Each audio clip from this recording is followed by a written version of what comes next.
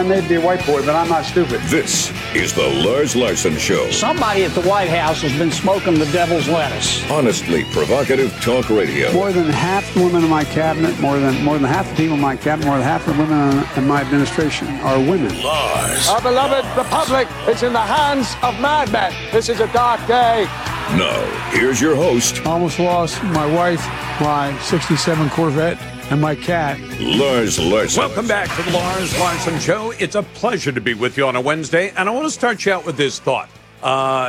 If no good deed goes unpunished, that's what's happening on the streets of New York City, where you see illegal aliens described by the major media as just migrants, asylum seekers, so that you can feel properly sympathetic to what they're doing. And what do? They come into our country illegally. They go to big cities like New York, which happily diverts literally billions of dollars of resources that are supposed to go to benefit the people of New York City. And the people like Eric Adams, the mayor, say, oh, I'm sorry, we're going to have to divert these resources from actually doing things for you New Yorkers because we have to provide for all these illegal aliens. So they buy hotels, they rent hotels, they put the illegal aliens up. And in most cases, by all accounts, they trash the hotels. They're given walking around money. They're given food to eat. They're given medical care, all at taxpayer expense. And then what do down on the streets of New York City? Well, we saw what they do. I haven't been in Times Square in a few years. It's a wonderful place to visit. Sounds like it's not such a nice place these days because 4 illegal aliens decided to literally and figuratively beat down to the pavement 2 members of the NYPD. So these 4 illegal alien thugs beat up a couple of cops. Now they're quickly caught, but then what happens? They're booked, they're charged, and they're released without bail, including one of them who's already wanted for 2 other crimes. He's already accused of committing 2 other crimes for assault and robbery. If that gives you a picture of what Joe Biden's invasion by illegal aliens of America is doing to this country, it should. And I hope that people start to wake up. I hope the people of New York and Chicago and Philadelphia and every other city in America say, you are not going to divert resources from our tax money that we paid, that you stripped out of our paychecks so you can provide for people who disproportionately commit crimes in the great United States of America. Instead, you ought to send them home.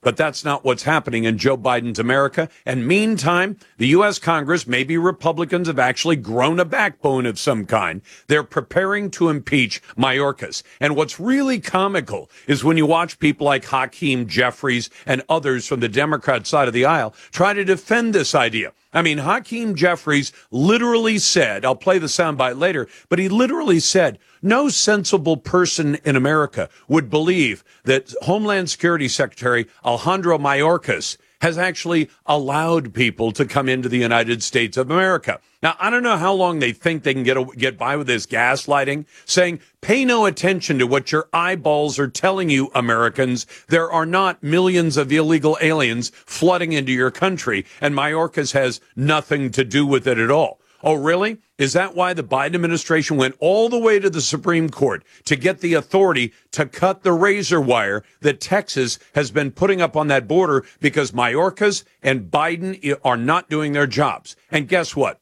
I told you the other day, 25 American states have already declared that they stand with Texas in this border mess and not with Joe Biden.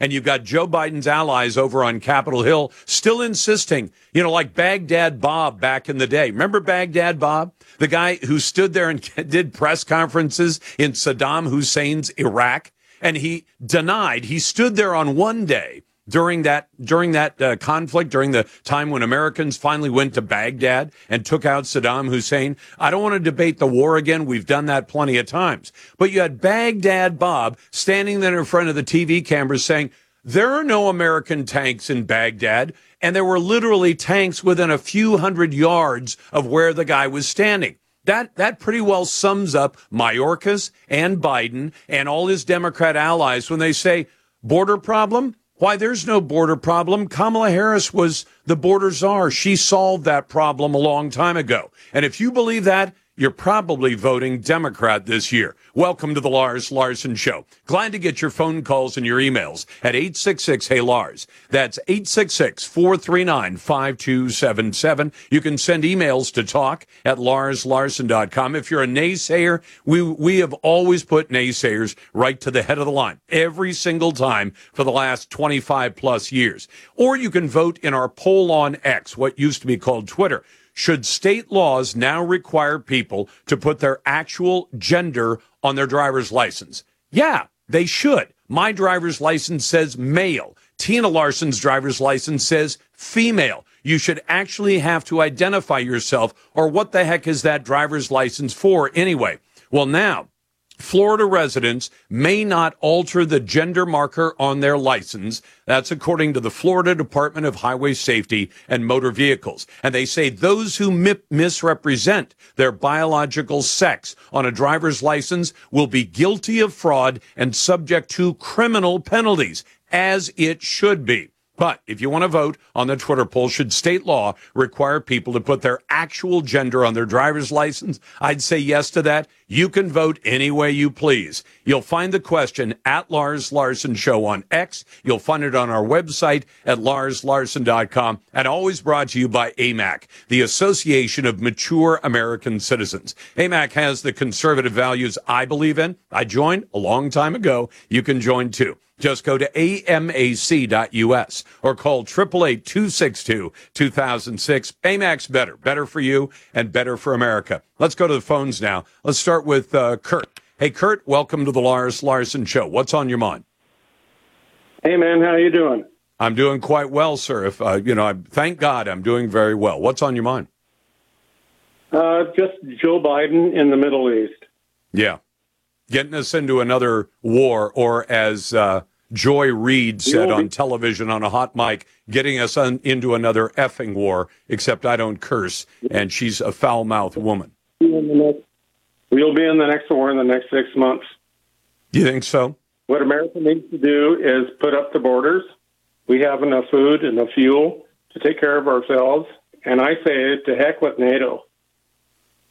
Well, the Middle East isn't NATO. NATO's the European countries for the most part. But what would you do in the Middle East, especially when people like the Houthi terrorists have shown their capability to stop not only American warships, but American commercial shipping from going through the Red Sea? That's a big choke point for much of the world's commerce. What do we do about that? Really? You don't want to hear that, right? What's that? You want to hear that, right? Do I want it? I'm not telling you what to say. I'm just saying that even Thomas Jefferson had to send U.S. Marines to the Middle East when it started to threaten American shipping and American lives. So what do we do with the Middle East? I'm not anxious to get into a Middle East war, but I don't know what to do when you have threats to Americans there.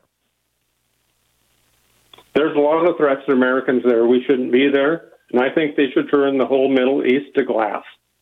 Well, that would probably solve the problem. I'm not sure the rest of the world would accept it, but Kurt, I appreciate the call. It's a Wednesday. It's the Lars Larson Show. It's honestly provocative radio on a daily basis at 866-439-5277. Send your emails to talk@larslarson.com. We'll be back in just a moment.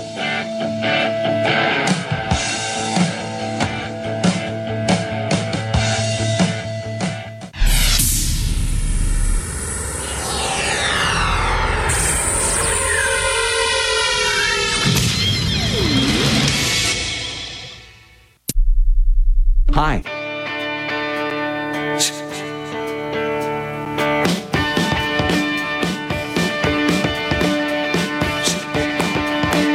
Stream the Lars Larson Show live at larslarson.com.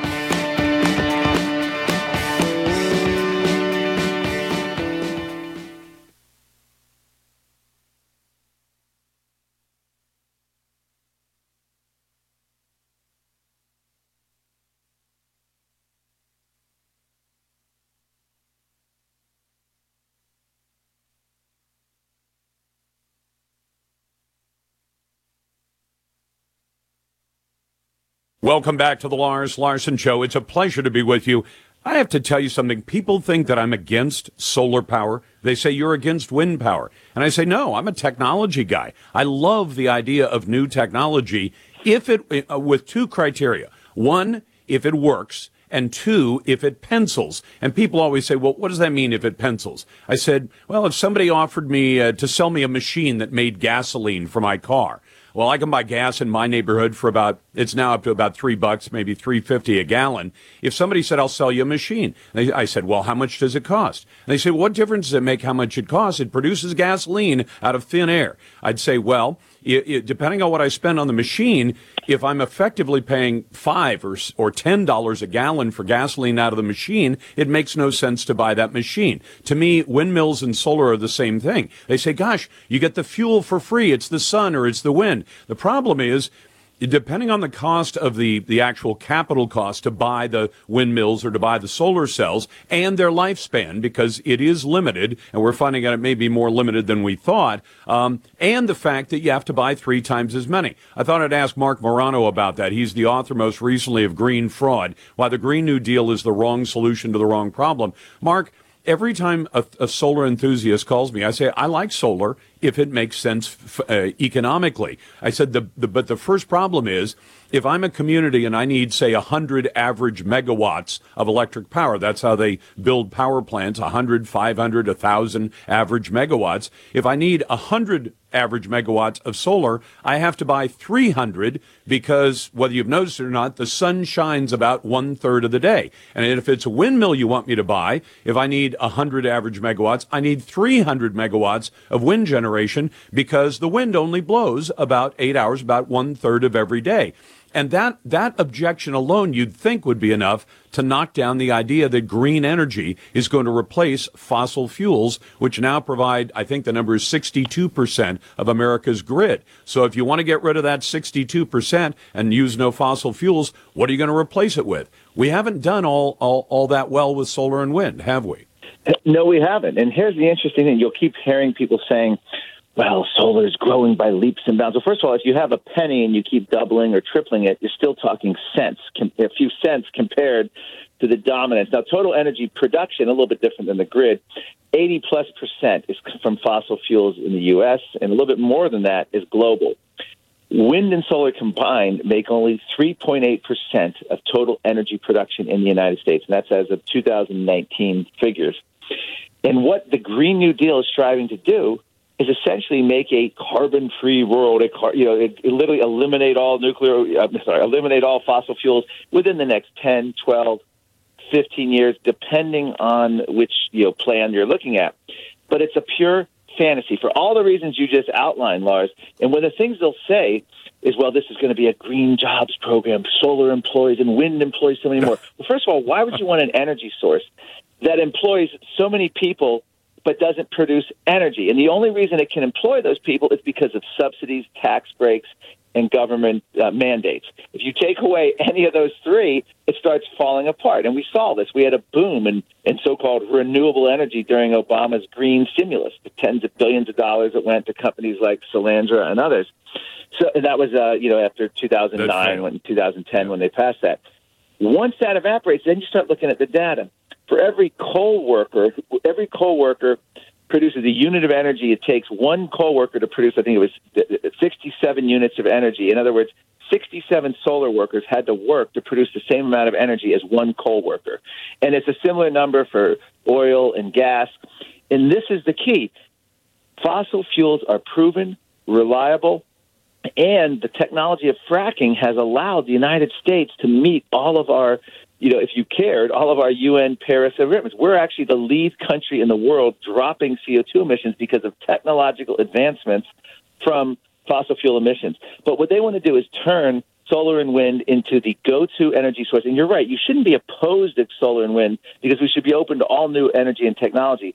But you should be suspicious when it's forced upon the public through politics, through the threat of a climate emergency, so we have no choice. And that is part of this fraud where we're going to end up with unreliable energy that produces very little energy and costs that are going to soar. Now, if technology is ready to take over, Al Gore says entrepreneurs are going to make so much. Great. then why do we need mandates, all these subsidies? Why do we need all of this government action to push it? Why not just let wind and solar start growing?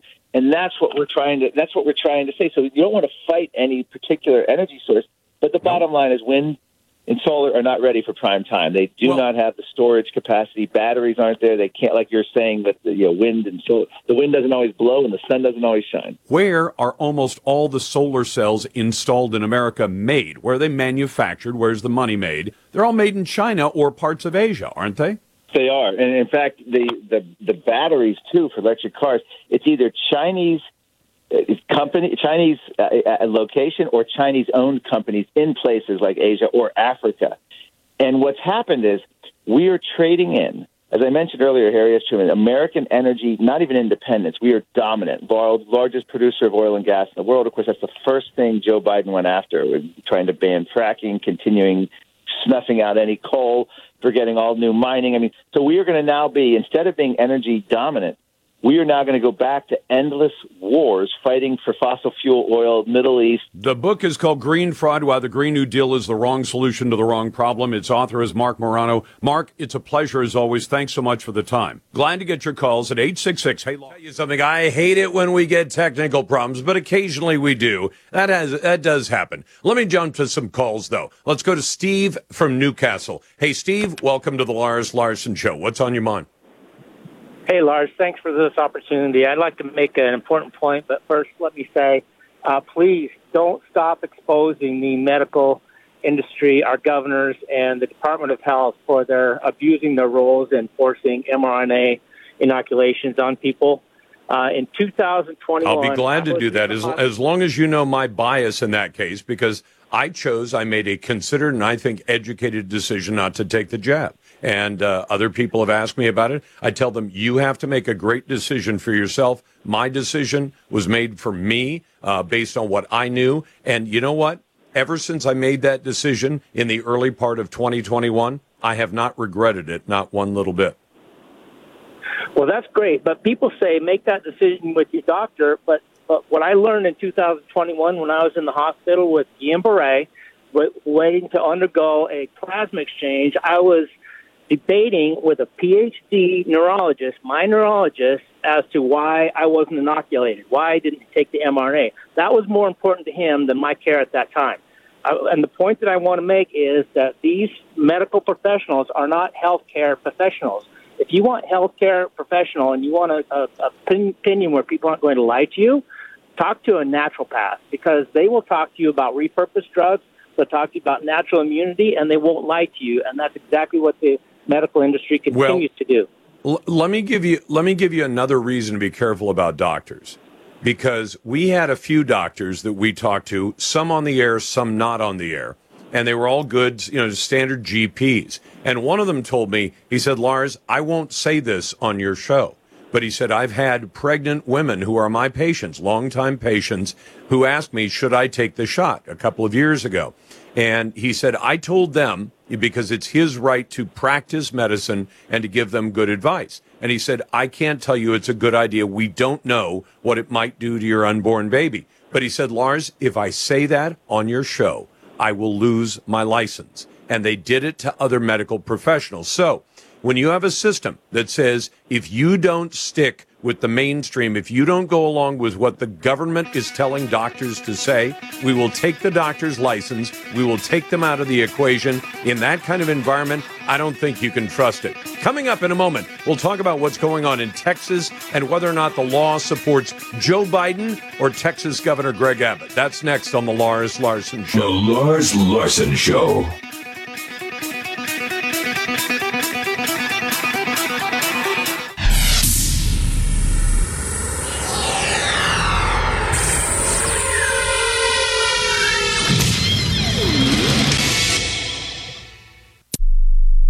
Five people with disabilities.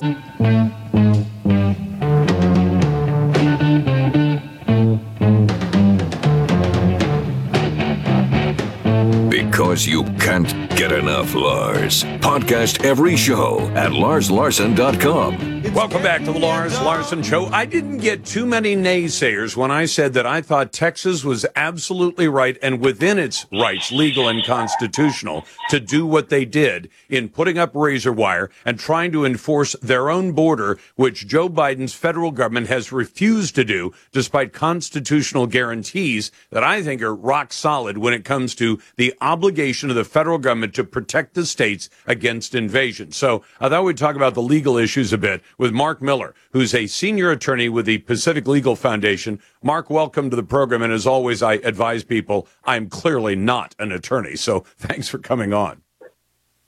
Always a pleasure to join you, Lars. So let's start with a simple one. Is Governor Greg Abbott of Texas within his rights to do what he has done in trying to safeguard his state against this illegal alien invasion that now totals 10 million people in the last 3 years? Well, I think that, with that lead up, it's difficult to know what answer to give you other than what I think you're looking for. But I agree with you. I think that as things stand now, Governor Abbott has been squarely within the law. And I don't think, unlike what some liberal Democrats have tried to say, that Abbott somehow is flouting a Supreme Court order. That hasn't happened yet. I don't know that Abbott ever will do so. Right now, he's simply trying to prevent the flow of immigration into the state. The fact that the Supreme Court said a little over a week ago that the federal government can cut the razor wire doesn't mean Abbott can't put up more and put it back up if he wants. And so right now I think it's mostly a political fight, not a legal fight, because Abbott, I think, is being careful to stay within the law, but also try and push the outer boundaries of the law. Mark, what I'm curious about is last week we saw the president of the United States literally threaten the state of Texas. I mean, to see any president threaten any state the way he did and lay down a deadline of the next day, I think it was either Thursday or Friday was the deadline, and the deadline passed without much notice at all. We noticed it and we said, hey, the president's deadline has elapsed. Now what happens next? Because with Joe Biden, there seems to always be a threat, but not actually a follow through. But was the president within his rights to threaten a state and say, you better knock off what you're doing and give that park, Shelby Park in Eagle Pass, Texas, give it up to the Border Patrol or else? And as one of my producers said, or else what? And I guess we found out, or else nothing. And I agree with you. I think, whether you're a businessman or a lawyer, if you make an ultimatum, you better be prepared to follow through. And Biden's folding sort of makes it clear that he knows he didn't really have a legal basis. If he did, his Solicitor General, his top lawyer, would have run to the Supreme Court and somehow tried to take the park back from Abbott. But really, it was basically a lot of saber rattling. What's unfortunate is not only do you see what happened and I see what happened and the country see what happens, but also our foreign adversaries see that Biden makes threats that he doesn't follow through on.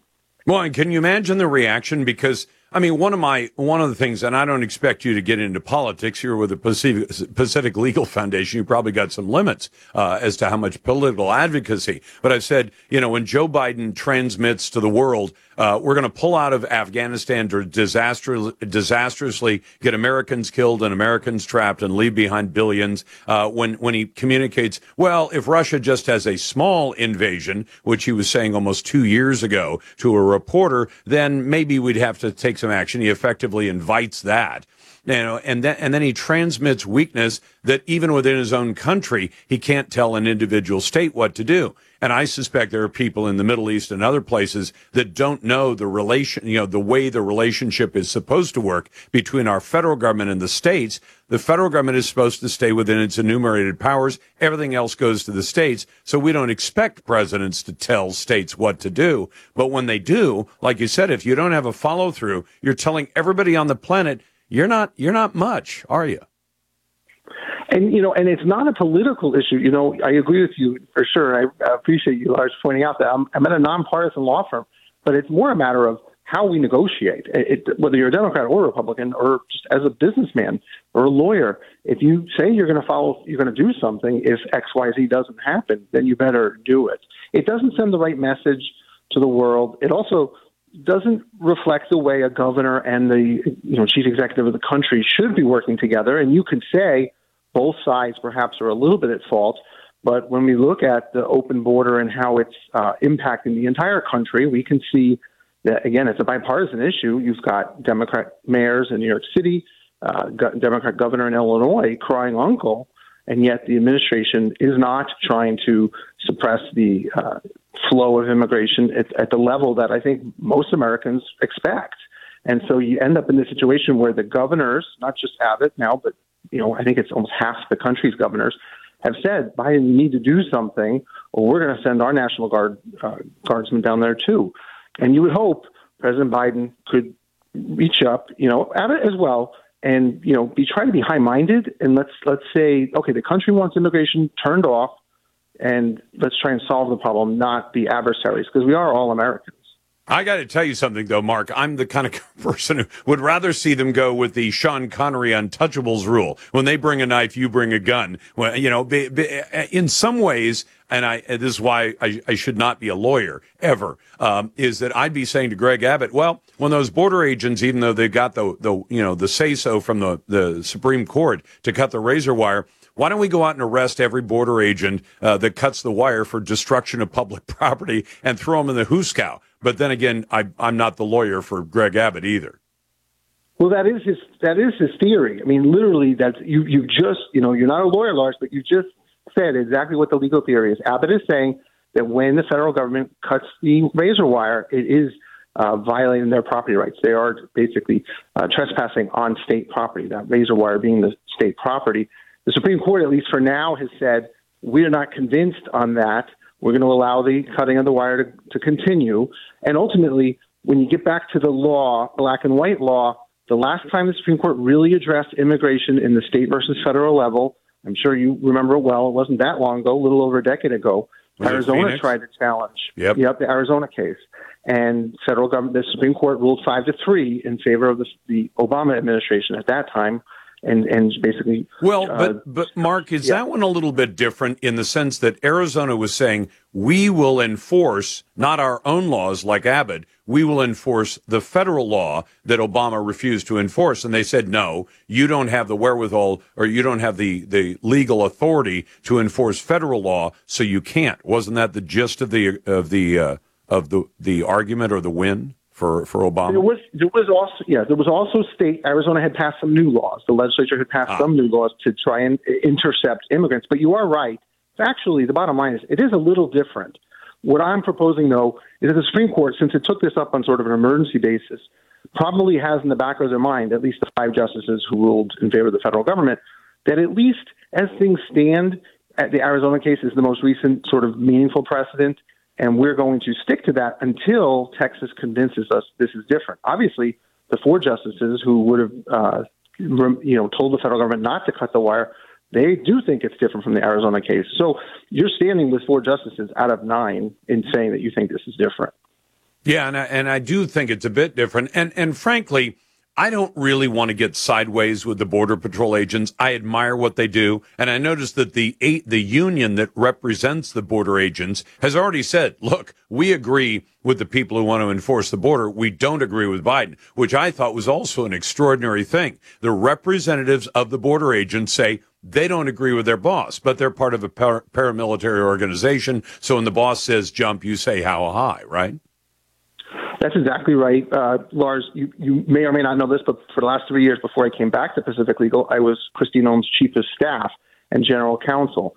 And what Governor Ohm saw when she went down to the border multiple times is, despite the fact that the federal government under Biden and the state National Guardsmen may have been looking at things differently, the bottom line was, as you said, Border Patrol, the National Guard, state National Guard, all work very well together. Yep, they do. That's Mark Miller from the Pacific Legal Foundation. Mark, thanks very much.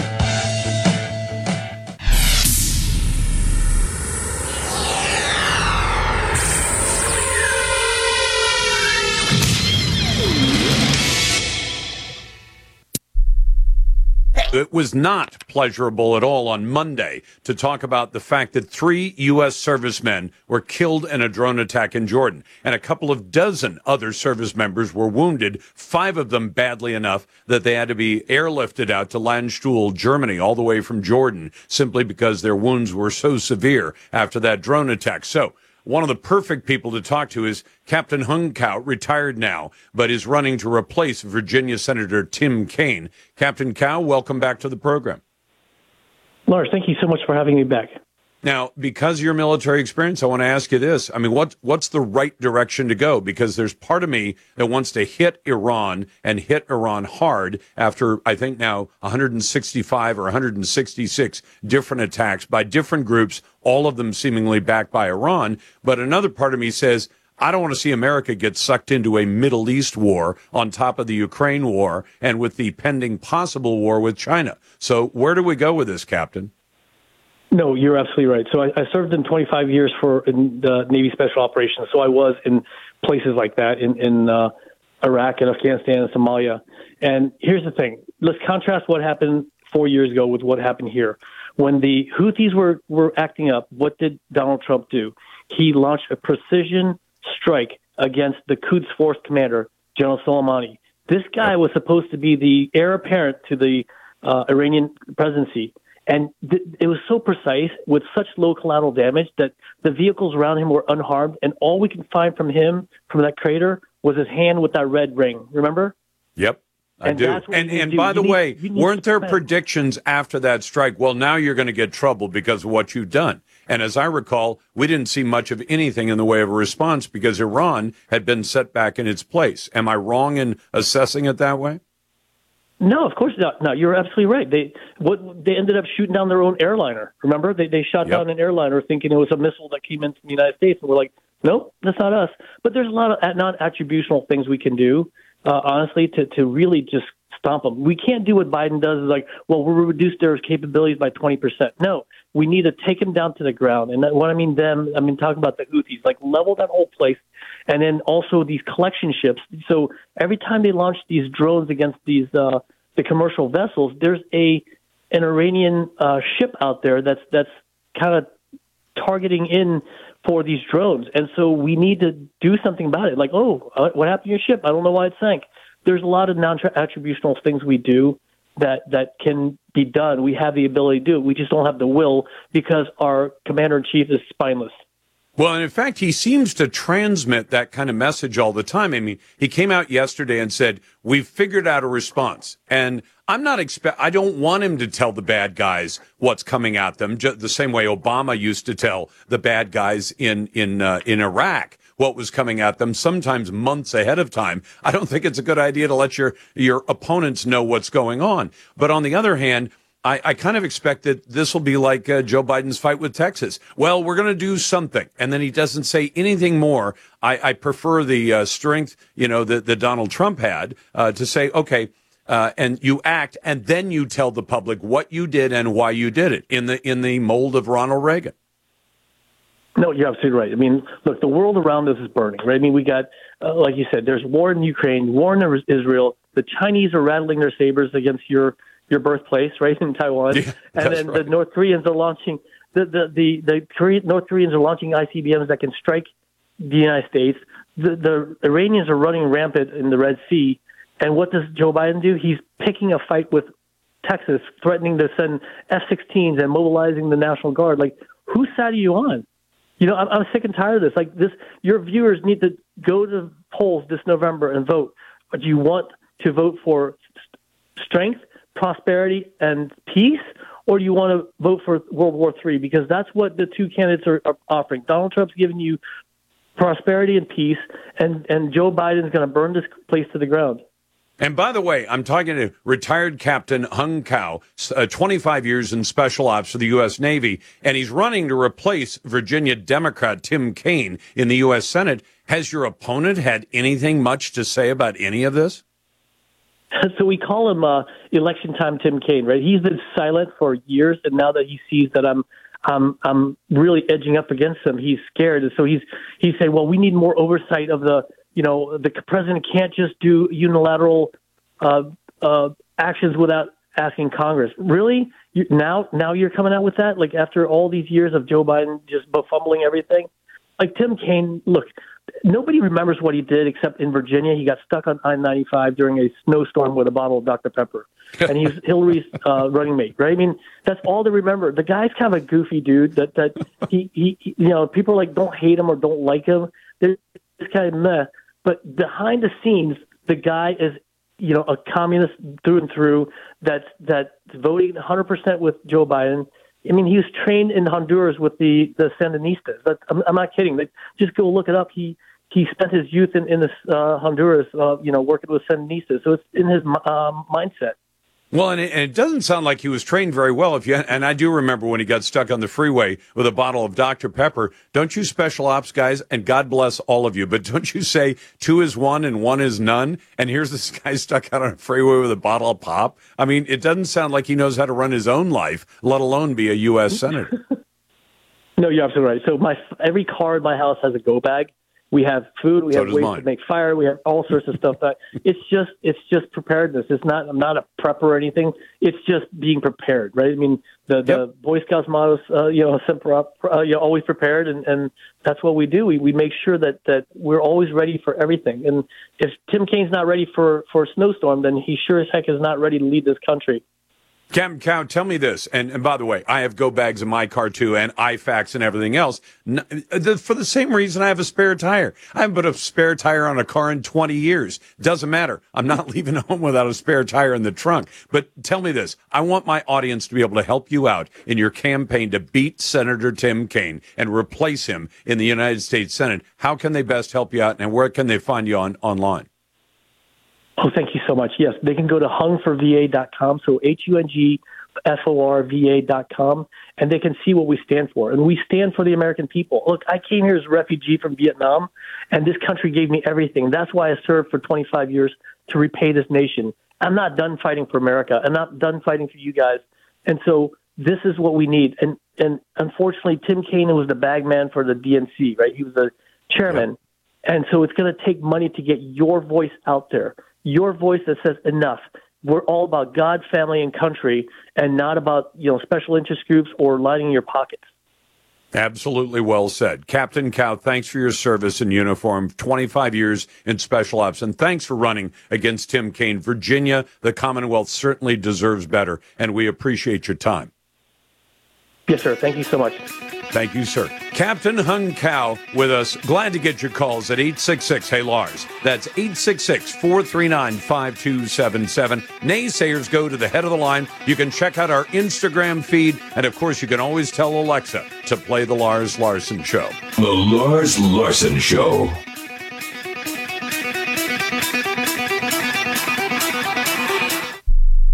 Healing power. It's going to happen. Stand by playback. And now, Lars.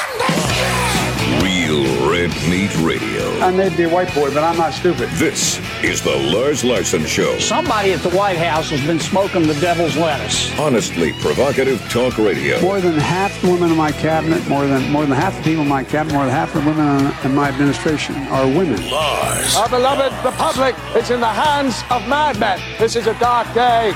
Now, here's your host. Almost lost my wife, my 67 Corvette, and my cat. Lars Larson.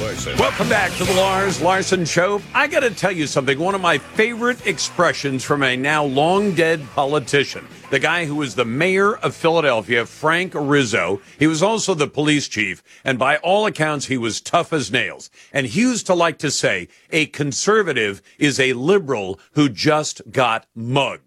Now, it's kind of a pithy statement because you say, gosh, you mean somebody who's a liberal, somebody who says, oh, we should look out for the rights of the accused, and we should make sure that we go as easy as we can on those criminals. After all, they didn't have good childhoods and all that. And all it takes is a good mugging, and by the next day, they're talking about voting Republican. They're talking about throw those guys in jail and throw the book at them. I thought of that when I saw the news that broke late today about the governor, Kathy Hochul, the governor of New York.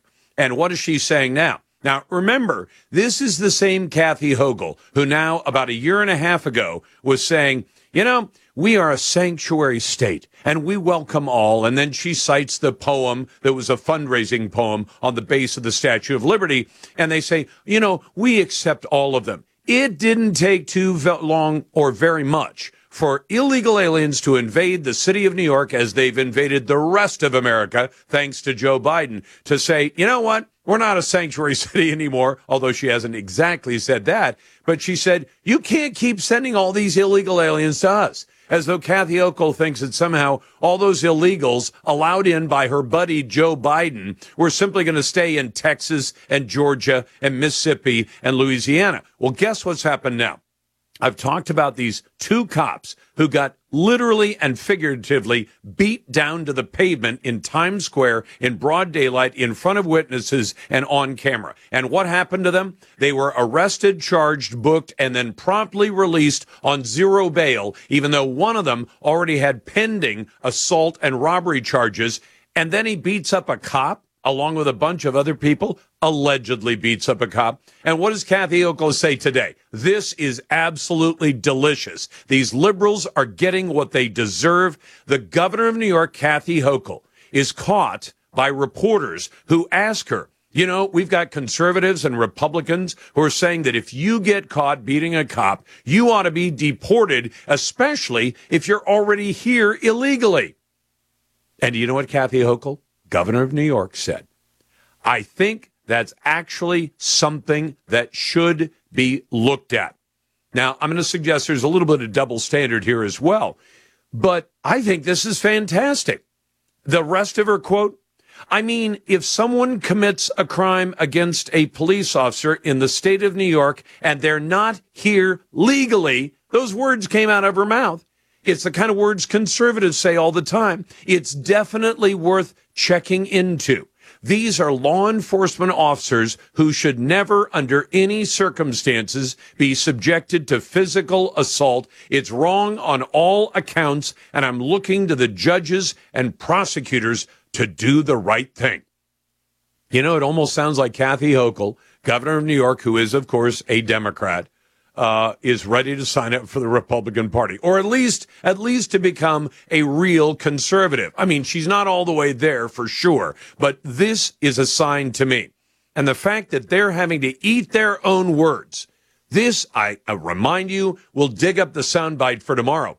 Kathy Hochul, the one who was saying, oh no, we're a sanctuary for illegals. I mean, these are the kind of people who put those goofy multicolored signs in their front yards that say, all are welcome here. You know what I kind of wish? I kind of wish that Ron DeSantis or Governor Abbott of Texas would start sending busloads of people to neighborhoods that have those signs out there. I understand the spirit in which people are offering it, but they literally don't mean it literally. They don't. They like to put the sign out front. It has all these colors. And, you know, we don't discriminate based on immigration status or legal status or criminal status or anything else. You don't until the bad guys show up in your front yard. And at that point, Kathy Hochul and the rest of these jokers change their tune entirely. Now, all of a sudden it's, well, why don't we just deport these people? Well, I'll tell you what. If you want to deport those guys, here's where the double standard comes in that I see.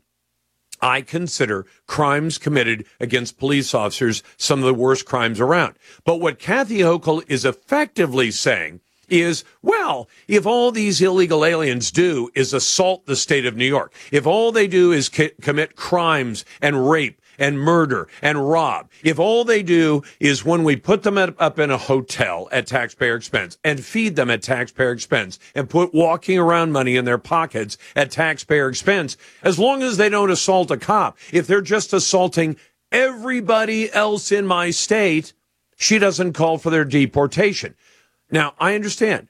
All I'm saying is that when you assault a cop, yes, it's bad. But Kathy Hochul should be looking out, and every other one of these liberal blue state governors should be saying, I want the best protection for all my citizens, not just for the ones who draw a public paycheck. That's not casting aspersions on the cops. And I think every cop who's listening would probably agree. I mean, do you think that when crimes against citizens are being ignored, especially when they're being committed by people who have no right to be here and should never have entered the country to begin with, and certainly should be sent home as fast as they possibly can be, and when Joe Biden is unwilling to do it, he's willing to go all the way to the Supreme Court and ask for permission to cut the wire to let more of these jokers into our country, and Kathy Hochul refuses to call out Joe Biden. And Eric Adams, the mayor of New York City, refuses to call out Joe Biden. And the mayor of New York, all of them Democrats, refuse to call out the one single person in all of the United States of America who could actually act to stop this problem. I mean, he could do it tomorrow. Now, it wouldn't fix the 10 million or so who've already come into the country. That's a problem that Donald Trump promises to fix on day one and start the biggest deportation in American history. And now all of a sudden, I would love it if President Trump would call out Kathy Hochul. I wish President Trump, because he certainly doesn't hold his opinions back, I wish President Trump would say to Kathy Hochul, hey, it sounds like you've joined the winning team. Why don't we get together and we'll do a joint message in front of cameras in which I say, I want illegal aliens deported. I wish Donald Trump would say this. And then, Kathy, it seems you want some illegal aliens deported. And then hold her feet to the fire, metaphorically, of course, and say, you want these 4 illegals who beat down the cops deported, and have Donald Trump say, I'm completely in favor of that. How about we deport a few million other illegal aliens that your buddy Joe let in? And tell Kathy Hochul, if you really want this problem solved, call the White House. And if the White House won't take your call, then call a press conference and have you and Eric Adams and Johnson, the guy who's head of Chicago, and the mayor of Philadelphia, and Muriel Bowser down in Washington, D.C., have them all join you at the White House and say, we're all agreeing together. Donald Trump and his 4 favorite mayors demanding that Joe Biden do something about this invasion of America. Back in a moment. Glad to get your calls. 866-439-5277. Send your emails to talk@LarsLarson.com.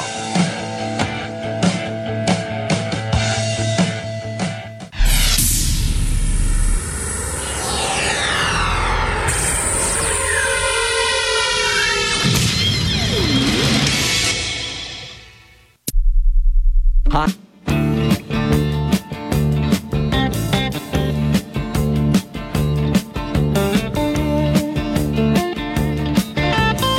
Rocky political climate, he's the steamroller. This is the Lars Larson Show. Welcome back to the Lars Larson Show. It's a pleasure to be with you. And I saw a brand new poll out this week that says just shy of 2/3 of Americans, 64%, so it's only 2 points shy of that, say that they are barely getting along. Barely, they're making it paycheck to paycheck. And that includes even in the group above 75,000 income, that they a sizable percentage, about 53% of them say they're just getting by paycheck to paycheck. So I thought I'd throw those numbers at Akash Chougule, who's Vice President of Americans for Prosperity and a good friend of the show. Akash, welcome back. Thanks for having me back on, Lars. How are you? I'm doing well, except that I guess I'm a little confused that Joe Biden is able to gaslight America so well, run around and say, no, the economy is going great, when your eyes and ears can tell you it's not. Well, the thing is, he's half right, but the part that he's half wrong about is the one that the vast majority of the American people care about, which is affordability, right? There are plenty of metrics and pie charts and line graphs and things like that that the White House can trot out there on unemployment rates and, all these other things, rate of inflation.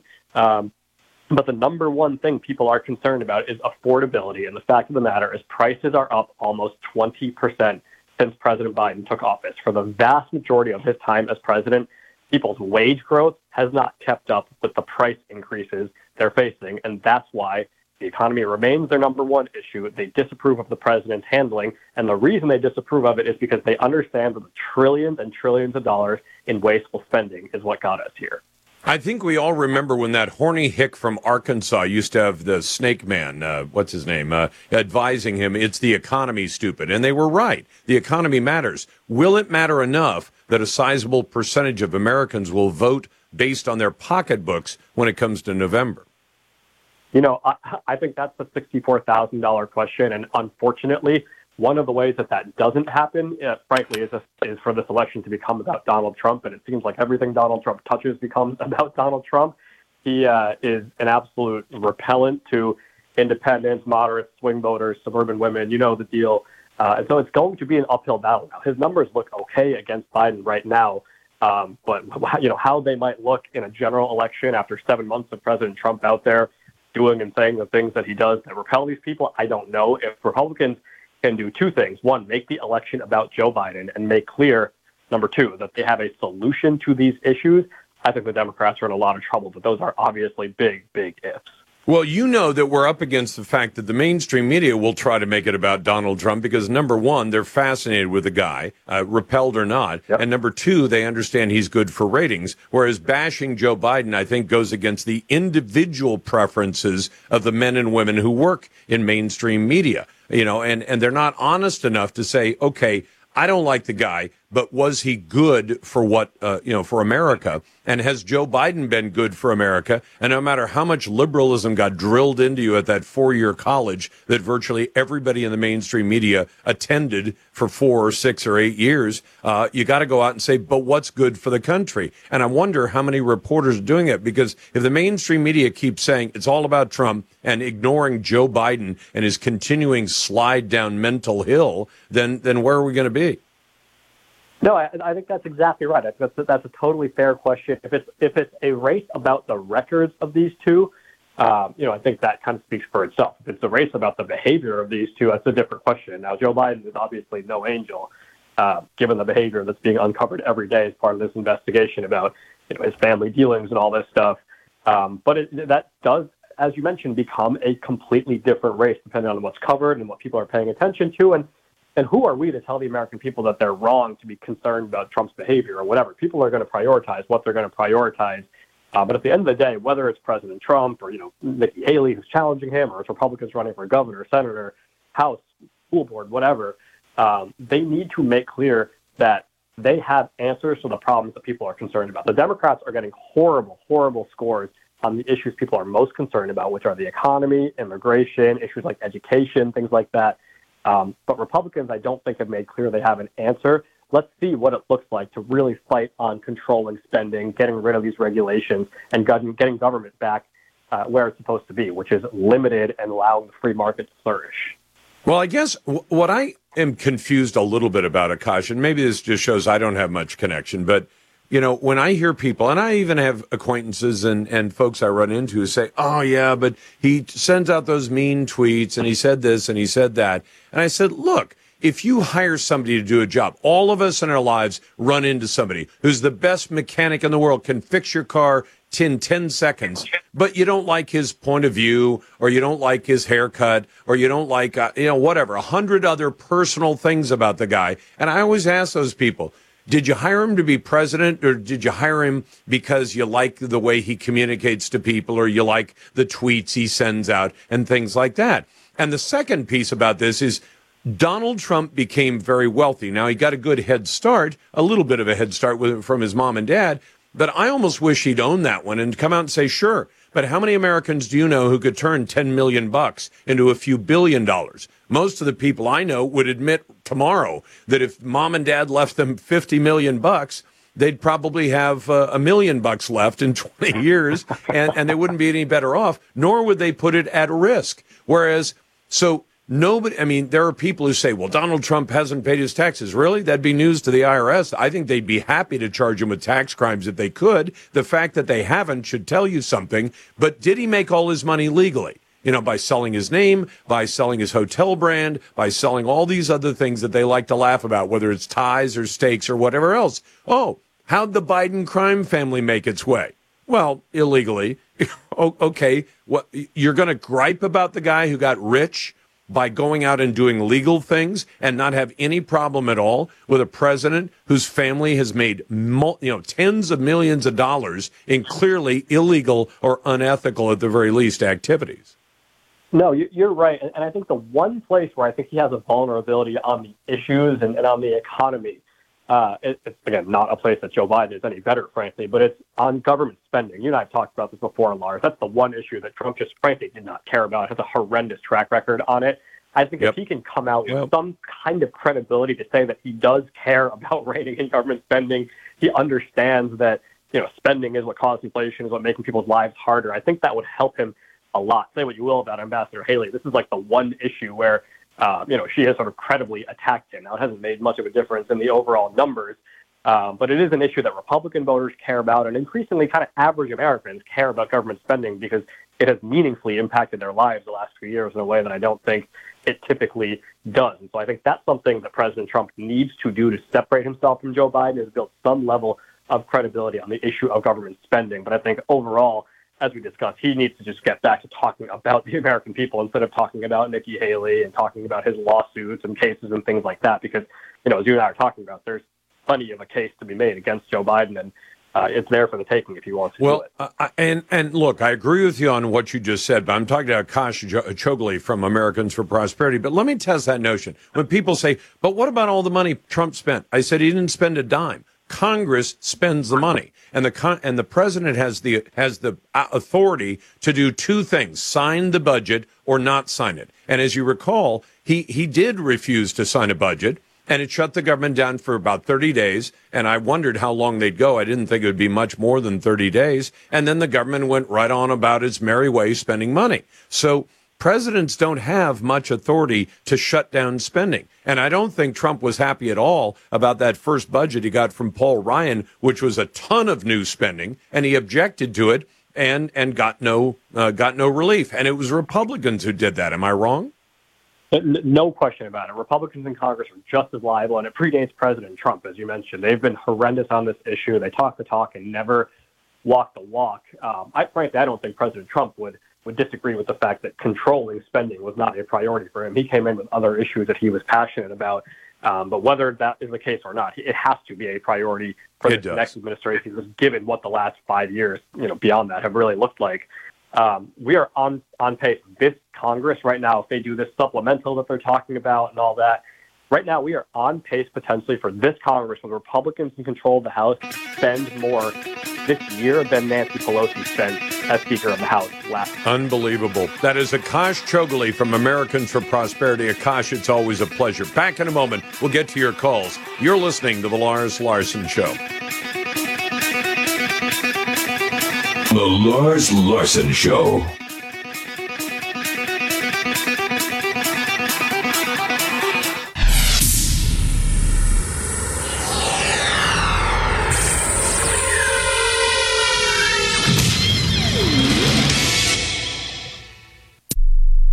Somewhere around 400 feet off the.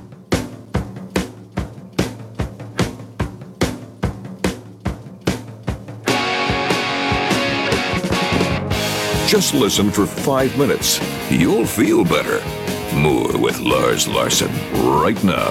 Welcome back to the Lars Larson Show. It's a pleasure to be with you on a Wednesday evening. Glad to get your calls, too. And in a moment, I want to talk about some of the fake data that's being used to drive decisions for us that are literally worth trillions of dollars going off into the future. I'll get to that in a moment. First, I want to go to Ray in Alabama. Ray, welcome to the program, and what's on your mind? Hey, Lars, thanks for taking my call. You bet. Earlier in the show, you had mentioned that states are making it mandatory to put your birth sex on your driver's license. Yep. And I have at least Florida is. Florida has said, number one, you have to put your true biological sex or gender on a driver's license, number one. And number two, you are not allowed to change that or to misrepresent who and what you are. Now, I think that's sensible. Do you? Absolutely. And I have an example of how catastrophic it can be if you don't. 7 years ago, into a local hospital. You know what, Ray, your phone is breaking up. I certainly hope you can get to a better line. Well, can we hear you now? Can you hear me? Can you hear me now? Yeah, just go ahead. Okay. But he went to the hospital complaining of severe abdominal pains. Yeah. They did it, checked him out, couldn't find anything wrong. Doctor ordered an MRI. Well, the MRI pretty much cured him because it turns out that he was actually a she, and she was very pregnant. Yep. And now that's a great example. Can I give you a more pedestrian example, Ray? And I mean, so you've talked about something that probably happens occasionally, probably relatively rarely. Let's try this on for size. You've been pulled over by the cops? Oh, yes. Okay. And if they decide, I assume you haven't been taken into custody and put in handcuffs in the back of the black and white, have you? No, I have not. Okay, I haven't either. So if you were stopped by the side of the road and time was not critical, if they decided they needed to search you, but it was a female officer who pulled you over, do you imagine that they would call a male officer to do that search of your body? I don't know.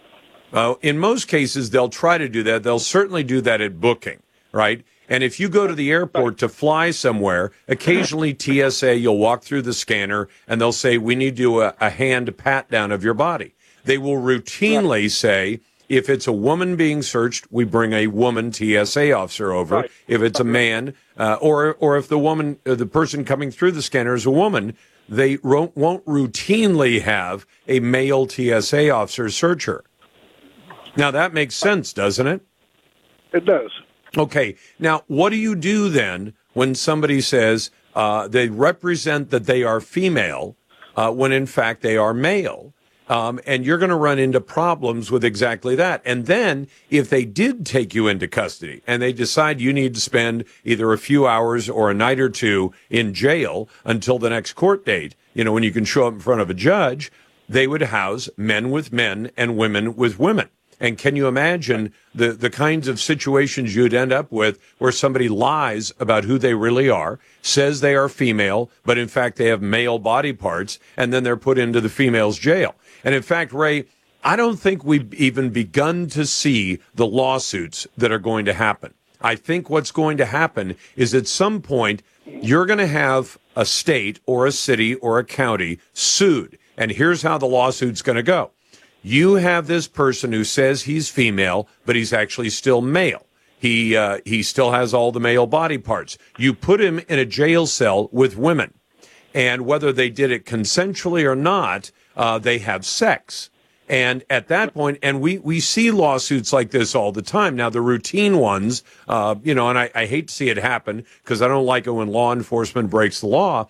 But if you put female inmates in a prison and then male corrections officers end up having sex with those those women, sometimes they get pregnant, sometimes they bring lawsuits and say, why, to get special, privileges, I had to give sex up to a corrections officer. Well, can you imagine what's going to happen the first time you have a male presenting himself as a female who gets put in a women's jail or women's prison and then assaults another inmate?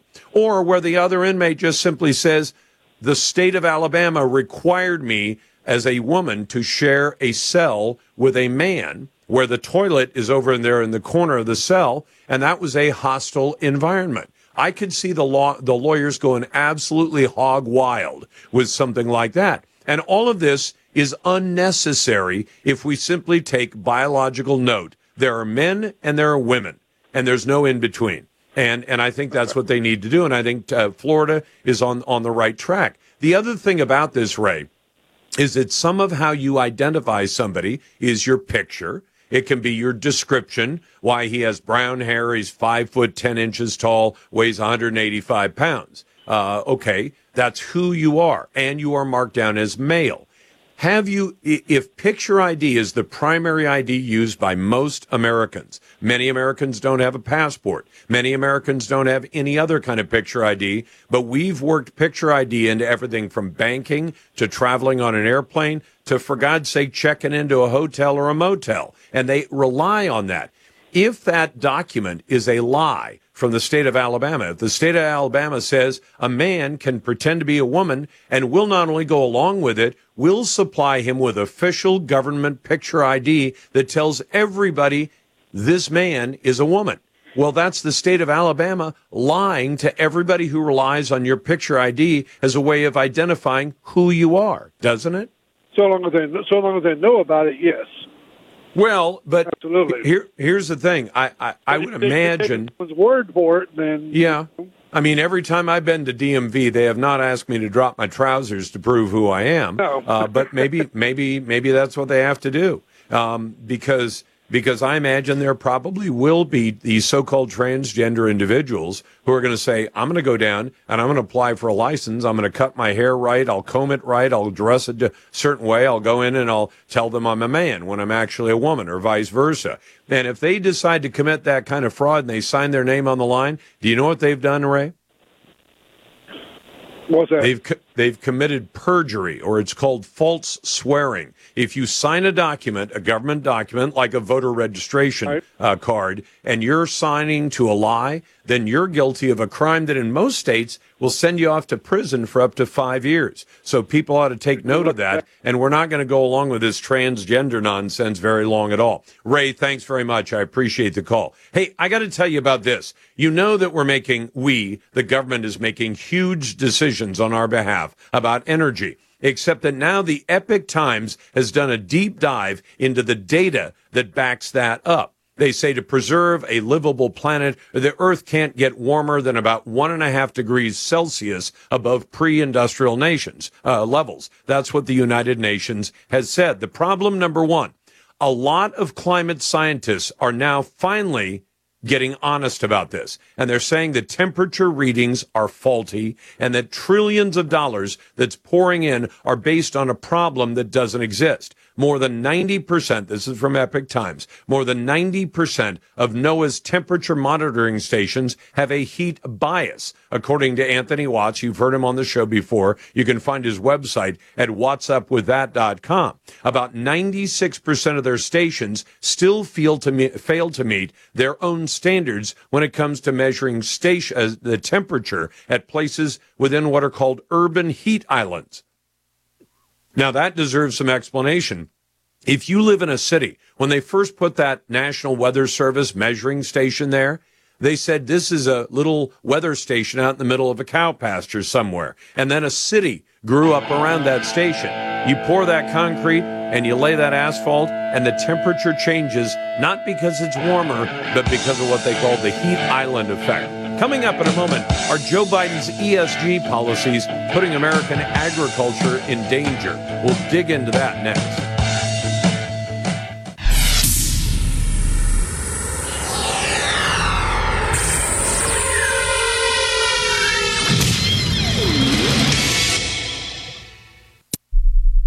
We all...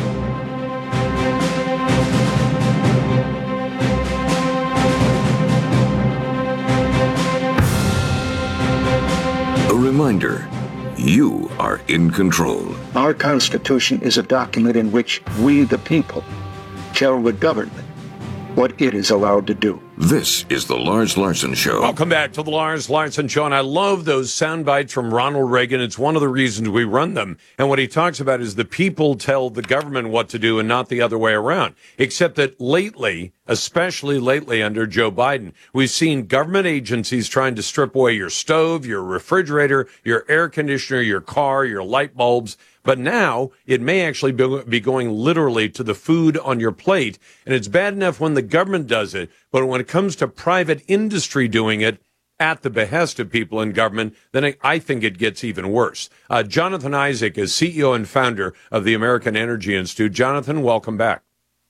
Hey, it's great to be on.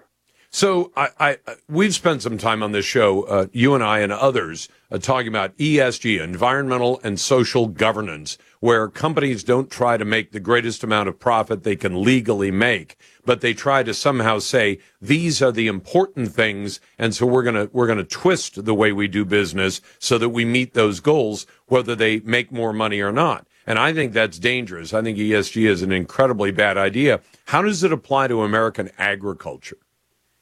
Well, this is the big threat. It's a politicization of capital, and you've got banks. And just in the last couple of days, 12 agriculture commissioners from different states sent letters to 6 different banks asking about their ESG policies and how they're committing, lawfare against responsible farmers and ag producers in this country. And what they're doing is they're denying access to capital if they don't bend the knee to ESG. So you don't get a bank loan to buy your John Deere tractor unless it's an electric John Deere tractor, or if you can't get an electric one, then you've got to reduce the use of fertilizer, which is basically reducing your output, reducing your crop production. This has been done in other countries around the world, so it's not the first place, but these globalist elites like John Kerry telling us we got to drink less coffee, we got to eat less meat, or really no meat at all, and have bugs instead. It's unbelievable. I live a high carbon lifestyle. I think the rest of the world So do I. should too. It's truly where you have economic prosperity and environmental leadership. I mean, you and me both. And Jonathan, not just reduce coffee. What was it? The folks at WEF, this evil organization run by Klaus Schwab, who are saying you should limit yourself to 2 or 3 cups of coffee a year. Not a week, not a day. I mean, I'd be done with my year's consumption on January 1 about 9 o'clock in the morning. I'd have consumed my entire annual if they had their way. But their idea is that we should all diminish our lifestyles dramatically, turn off the heat, turn off the air conditioning, and eat bugs. Is this where they want to drive us? They really do, and they recognize they can't get laws passed to do this. Although the bureaucratic red tape is crushing American energy producers and food producers, they found another way, and it's get companies like BlackRock and Vanguard and State Street, the 3 largest financial institutions in the world, that own pieces of Chase Bank and Wells Fargo and these other financial institutions, and they're forcing their ideology onto these companies. They're all part of these groups called the Net Zero Asset Managers Initiative, or the Glasgow Financial Alliance for Net Zero, which is a Michael Bloomberg founded and funded organization. The asset managers one is part of the UN, and we've seen just in the last few days how evil the UN is. They're actually employing terrorists in the Middle East. Yep, they're funding them. In the U.S., we have got to get out of the UN. We've got to get out of the World Economic Forum, because this communism that they're trying to force down our throats in more expensive energy and less food that's going to cost more money for us to buy as purchasers. I'm talking to Jason Isaac from the American Energy Institute. And Jason, this almost seems like American reverse. I remember I'm a nerd, so I read a lot of geeky stuff. But I remember when they said we introduced fertilizer, and the way a fertilizer salesman way back in the day would do it is he'd pull into Nebraska, where my mom grew up, or Iowa, or someplace like that. And if nobody wanted to buy his stuff, he'd go to a farmer and he'd say, hey, I'll tell you what, let me try this out on 10 acres of your land. And he'd usually pick somebody where everybody in town was driving by, and he'd put fertilizer on 10 of the guy's 50 acres or 100 acres, whatever it is. And later on that year, you'd have all this, whether it was wheat, whether it was corn or anything else, this gigantic difference from everybody else's, chunk of land in how much produce you could produce. And all of a sudden, you got everybody asking Farmer John, hey, how come that corn is doing so well on that 10 acres? You go, well, I put fertilizer on it. Well, I want to buy some of that. And it was a great idea, and there's nothing wrong with it. So how do they, are they really literally going to simply use these market manipulations to say, well, you'd like to grow corn, but we'd like you to grow soybeans, and if you don't, then we're not going to give you the loans?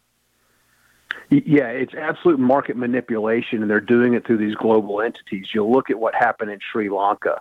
This country was experiencing prosperity for the first time ever. They were exporting tea, they were exporting rice, and in 2019, someone ran as the first ever net zero candidate on the face of the earth, and he got elected. And in 2020, he said no more use of nitrogen-based fertilizers. We're not going to import them. We're not going to use them. They are banned. This country had the highest ESG rating of countries on the planet, and in 1 year's time, food production down 40%, cost up 80%. And today, 9 in 10 families in Sri Lanka suffer from hunger every single day. The people overran his palace a couple of years ago, and he fled on a military cargo jet powered by fossil fuels. And he didn't go to Malawi, which, Malawi and Ethiopia, those countries are at net zero. You would think he would go there where people die of, contaminated water because they don't have access to energy. No, he went to Singapore, the highest per capita CO2 emissions on the face of the earth. They have clean air, clean water. We need countries to be wealthy like America, like Singapore. And in return, we get clean air and clean water and affordable, reliable energy. I'm talking to Jonathan Isaac. So, Jonathan, I got less than a minute left. How do we fight back when it's not the government doing it, where we can vote differently? How do we fight back when it's private institutions? Well, and I think these agriculture commissioners are doing exactly what they're doing. And in Texas, I wrote the very first bill that was passed in 2021. I wrote it in 2020. And it basically says if you boycott, if you're a financial institution and you boycott, divest, or sanction, and that's what they're doing, is they're sanctioning. They're going to these companies and saying, well, yeah, we'll loan you, or going to these farmers and saying, we'll loan you money if you bend the knee. Well, we passed a bill in Texas. It was the first one of its kind in the country. It says if you boycott, divest, or sanction fossil fuels, then you can no longer do business with the state of Texas. That model policy and others pushing back has been adopted now in nearly 24 states. It actually passed in Arizona, but the governor vetoed it. So we've got work to do at the local level. Cities can say, you know what, we're not going to buy electric vehicles if they're made with child and slave labor. We're not going to boycott fossil fuels and fertilizer. We're going to protect our farming and agriculture and energy producers in this country because we produce food. And The Lars Larson Show.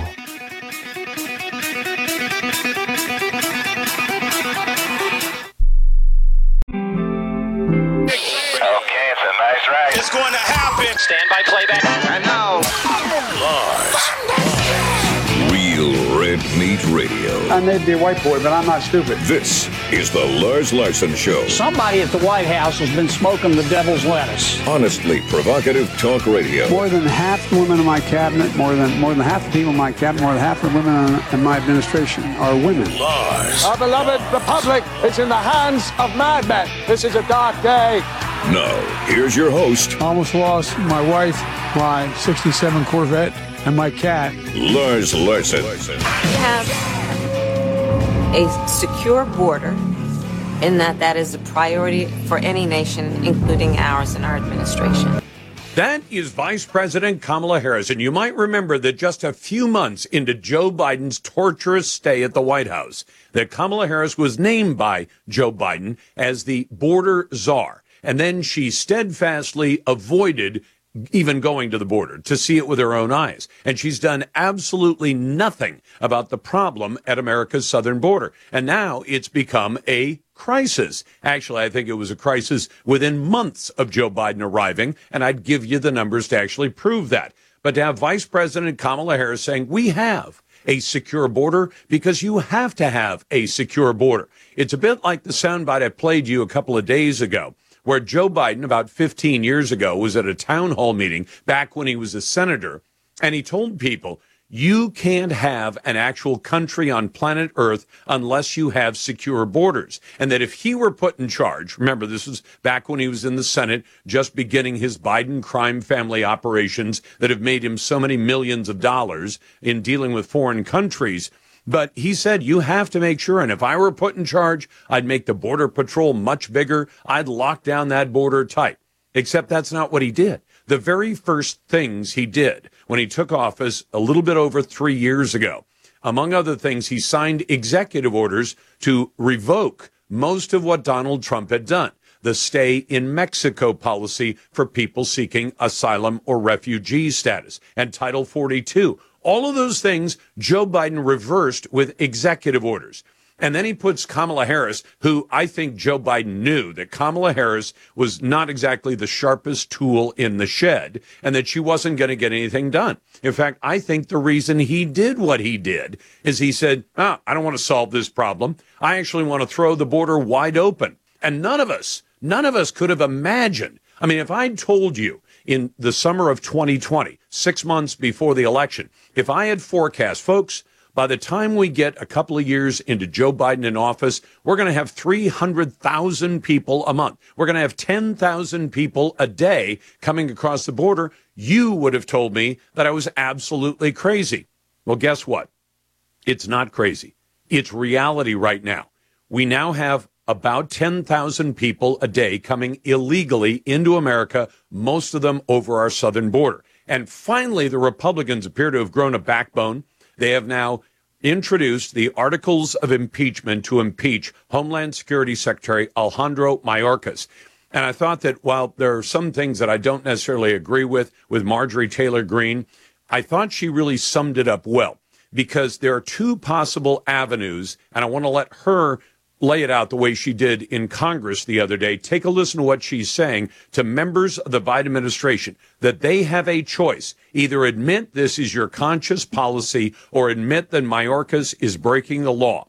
If you admit it's your policy, you've all got to own it. If you say that Mayorkas is breaking the law, then he richly deserves to be impeached by the United States Congress. Listen to this. You have to tell the American people these are the policies and this is the results that you bring to America.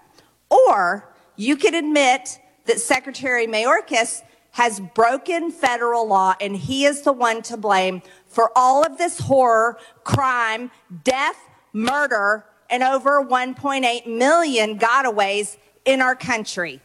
Democrats get to choose, and you're also in an election year. So are you going to be telling your constituents and your voters that these are the policies and these are the results that you're running for re-election on? Time has expired. I hope not. I hope not, too. But I think that's exactly what it is. I mean, if Joe Biden disagreed with the policies of his Homeland Security Secretary, he's got two clear choices, or whoever it is that's calling the shots for Joe Biden, because an awful lot of us suspect, some of us know, that it's not Joe Biden running the country. It's actually Barack Obama communicating to Obama to Biden through Obama's old staff members, most of whom are now working at the White House and working for Joe Biden. They're calling the shots. Joe gets ice cream every afternoon. But then when you go to the White House briefing room and you find this $200,000 a year affirmative action hire in Karine Jean-Pierre, and who does she blame for the mess on America's border? Listen to this. For years, they have refused to heed the president's request for action on much-needed funding for border security. Now, let me tell you why I know that's a lie. Donald Trump was not given anything extra to secure America's border during his 4 years in office. That's a fact. You know that the Congress said, we're not going to give you anything. So what happened? He used the resources he had at his fingertips, and he said, I'm going to use the resources I already have. And during his 4 years, he brought about the lowest level of illegal entry to the United States in modern American history. With the resources he had, Joe Biden has those same resources available to him. And what has he done? He's done exactly the opposite, to the point where we've had 10 million illegal aliens, 8.5 million of them directly encountered by Customs and Border Protection, 1.8 million gotaways, and God knows how many other people who weren't encountered by the Border Patrol or were gotaways, but simply got in without the Border Patrol even realizing they were here. But north of 10 million people. So now they want to impeach Mayorkas, and they should. They should have done it a long time ago. And what are the Democrats saying about this? Well, they got to stand up for Mayorkas. They've got to say, no, everything he's doing is right.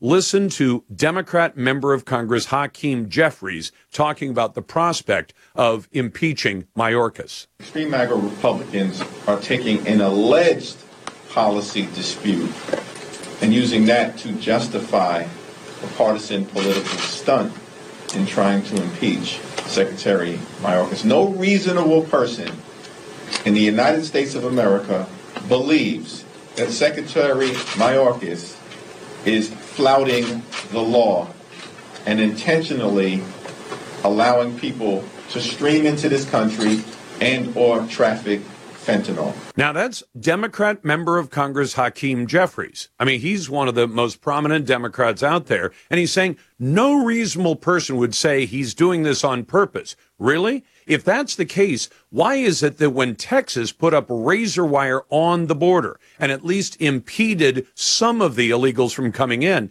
that one of the first things the Biden administration did was they said, well, we'll go to the Supreme Court and we'll get permission to cut that wire and let the illegals in. If they're not doing it on purpose, why did they get the Supreme Court to sign off on cutting the razor wire? Now listen to this. It is my testimony that the border is secure. The president has worked very hard to implement a strategy when it comes to the border that is humane, safe, and has orderly enforcement. Things are going at the border, sir.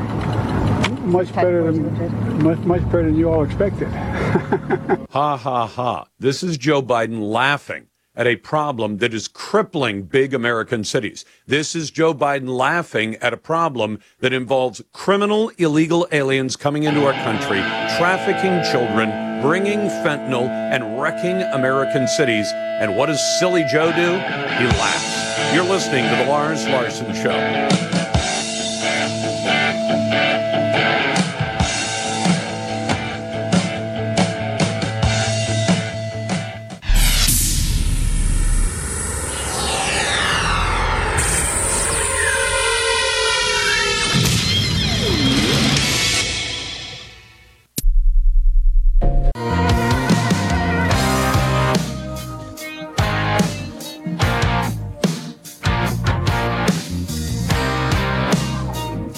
Welcome back to the Lars Larson Show. Welcome back to the Lars Larson Show. It's a pleasure to be with you, and I'll get back to your phone calls shortly at 866-HEY-LARS. And if you're a naysayer, we always put naysayers straight to the head of the line. We have for a quarter century, always will, at 866-439-5277. You can send your emails to talk@larslarson.com. You can vote in our daily X poll. You'll find that on X, formerly Twitter, at Lars Larson Show, and on our website at larslarson.com. I saw a post on Instagram the other day, and I thought, I've got to talk to this guy, Dr. Austin Lake. He's a physiotherapist, postdoctoral board certification in functional medicine, and creator of the Active Life program. Dr. Lake, welcome to the program for the first time. How are you? Not too bad. Thanks for having me. You know, when I saw that, what struck me most, I'm a Christian, so I've got a dog in the fight, and you're a Christian as well. Is it possible to be a Christian and live by your faith and actually be a medical doctor in America these days? Well, you know, I can't necessarily speak for everybody, but for me, it was hard not to see the connection between a creator and science. And I've always said that I think that we use science in an attempt to try to explain how God is operating. And I think so often we want to have this reductionist mentality where we try to reduce it down to the single atom and molecule, but really we can't ever fully account for the consciousness, aspect of what it means to be alive on this earth. And so for me, it was very difficult to separate the two. And occasionally that comes up in your interactions between you and patients. Would you mind describing some of that? Yeah, I mean, so, a more recent incident that I had was just, I made a post just talking about how I feel like, God created our bodies and he wants us to use our bodies to honor him essentially and to glorify him, and that our bodies are temples for the Holy Spirit. And I'm not a pastor, and so I can't fully speak on the depths of all what that means. But I do know that the Bible talks a lot about how it's important to care for our bodies. And so I put out a post about that, and I already had an existing client that I was working with, and she had, she follows me on social media, and she read my post, and she did not particularly feel, she said she felt unsafe by that comment. And so it kind of led to her separating from me, and it's okay because, I want to speak what I feel is true, and I can't separate those two conversations. How did she go on? And I understand you're not violating HIPAA. You're just telling us a patient said something. But how is it? Did she expand on how it made her feel unsafe to have this doctor who believes in God? I think for her, she even claims to be a Christian, and so it wasn't necessarily. And those are her claims. I think I have some opinions on that. But for her, it was she didn't want to feel pressured to live up to a particular standard, and wanted to basically kind of do what she felt was right and find her own truth. And so she felt that because of my belief and what I felt about that particular scripture and about our bodies, honestly, she felt that she could no longer trust my opinion. I'd like to know, and that seems kind of strange to me, but then if she wants to find her own truth, say, well, I can figure all this out on my own. There are plenty of people out there who believe that. I don't happen to believe that. I think I know where I get my truth, and that's from the book. And I know that's true, and everything else is suspect. In God we trust, and everybody else needs picture ID or words to that effect. But tell me this, I mean, because the last few years have really shaken a lot of Americans' faith in medicine because we feel like we've been lied to, we've been deceived. I'll tell you personally, because I've told my audience before, I didn't take the mRNA jab. And the more I learn about it, the more I'm happy with that decision and don't regret it. Absolutely. And I feel like, in fact, there's just a formal study out from the British Medical Journal, published by a couple of guys. One's from Yale, which leaves me a little suspect. But he says, they created chaos because the medical system basically lied to people, deceived people, and held back information. And I'm wondering what your take is on that as we go forward with a lot of people, probably worldwide, but certainly here in the United States, who don't trust medicine very much because of that experience. Yeah, and honestly, from my perspective, I think that's a good thing to a certain extent. I think we have to appreciate the medical system for what it's good at. And the medical system is great at emergency medication, emergency management. You get in a car accident, they'll save your life. Amazing at surgeries, and we're the most developed nation in the world on healthcare. But when it comes to chronic disease management, we're actually ranked, I think, somewhere in the 30s, like 32nd, as far as our quality of care. And so you can start to see that this is a very money-driven system, and we're good at some things, but we're not good at everything. And so I do think it's good for people to question more. And science, this is where it really triggered me specifically during COVID, was when all this was happening, March of 2020, and people were saying, I trust the science, but yet, we weren't allowed to ask questions. And that's exactly what science is. It's like you got to question things, got to put out a hypothesis and test it to make sure it holds steadfast. And it was just so ironic to me that we were not allowed to question things, and we had to just go with this narrative that everything was safe and it was all, going to work out in your favor, and just get the jab and you'll be safe and protected. And as we've seen with the literature, that just hasn't been shown to be true. And so I think it is good for people to question their doctors. And if they're a good provider, they should be able to withstand the questioning. And if they don't know the answer, then we need to go and dig a little bit deeper for ourselves and figure out what the answer is. But they don't like to do that, do they, in medicine? Because, there are all those jokes about how, that because doctor, God doesn't think he's a doctor, but doctors think they're God. And that when you ask them a question, well, if I give you the answer, it's the only answer available. You should just take it and accept it, right? And that's again, this is my opinion on the matter.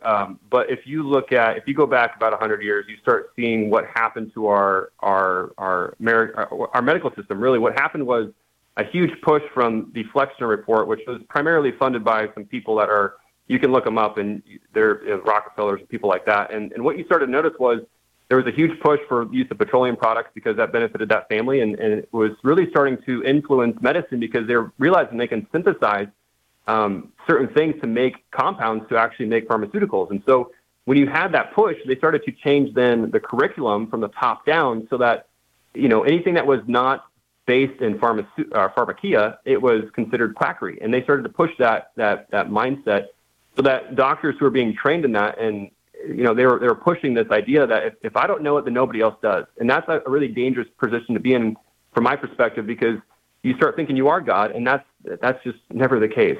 Hey, speaking of that, I'm talking to Dr. Austin Lake. In fact, Dr. Lake, where's the best place for people to find you? Because they're going to hear this and want to know. And we're planning to have you back, but our time is short today. But where can they best find you? Yeah, they can find me on social media, just Dr. Austin Lake. You can also go to the activelifeprogram.com, and you can find my webpage there. But that's probably the best places to find me. Okay, and the other thing about playing God, we've now got doctors who are making literally billions of dollars last year and more billions this year by saying, well, we can change you from a boy to a girl and a girl to a boy. And not adults, but children. I want your take on that, if you don't mind. As a father of 3 kids, young little kids, I don't trust them to do a lot of things. Like I tell my wife all the time, like, we have really smart children. But they're still children. They're not wise. They're not adults. They don't have the capacity to fully make informed decisions that will affect the rest of their life. So I think what a lot of the agenda is pushing now is leaving it up to the children to decide and let them, decide who they are. And I just think that's ridiculous. And then for any kind of medical professional to then perform, whether it's a hormonal operation or a hormonal-based therapy or operation, I just don't know how we've gotten to that point in our society where that's even acceptable or even being discussed. So that would be my opinion on it. Well, we've certainly talked about it on this show because I've asked, how can you get truly informed consent? I mean, informed consent has been a question for a long time. Can somebody who's on narcotics give you informed consent? Can somebody who's 13 years old and says, I want to be a boy or I want to be a girl, can they give you informed consent at that age? And I kind of wonder what the medical malpractice people are going to say about that. Dr. Lake, it's a pleasure. We'll have you back. Thank you very much. Thank you so much. That is Dr. Austin Lake, and we'll put the contact information up at our website. But I just thought it'd be interesting to call him up and talk to him. He seems like a cut from a different piece of cloth than most of medical professionals these days. You're listening to the Lars Larson Show. If you want to join what we call the best conversation in talk journalism, it's always right here at 866-HEY-LARS. That's 866-439-5277. If you're a naysayer, we'll put you right to the head of the line. We've always done it. We always will. You can also vote in our poll on X. You'll find that at Lars Larson Show. And you can check out our Instagram feed. All the other social media we put up, every single interview on the program is free of charge. You'll find it at LarsLarson.com.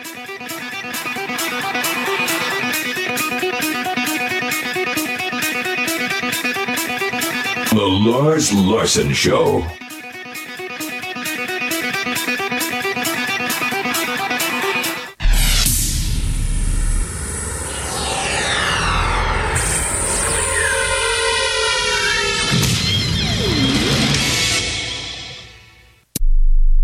Are our cuddlers and co-workers.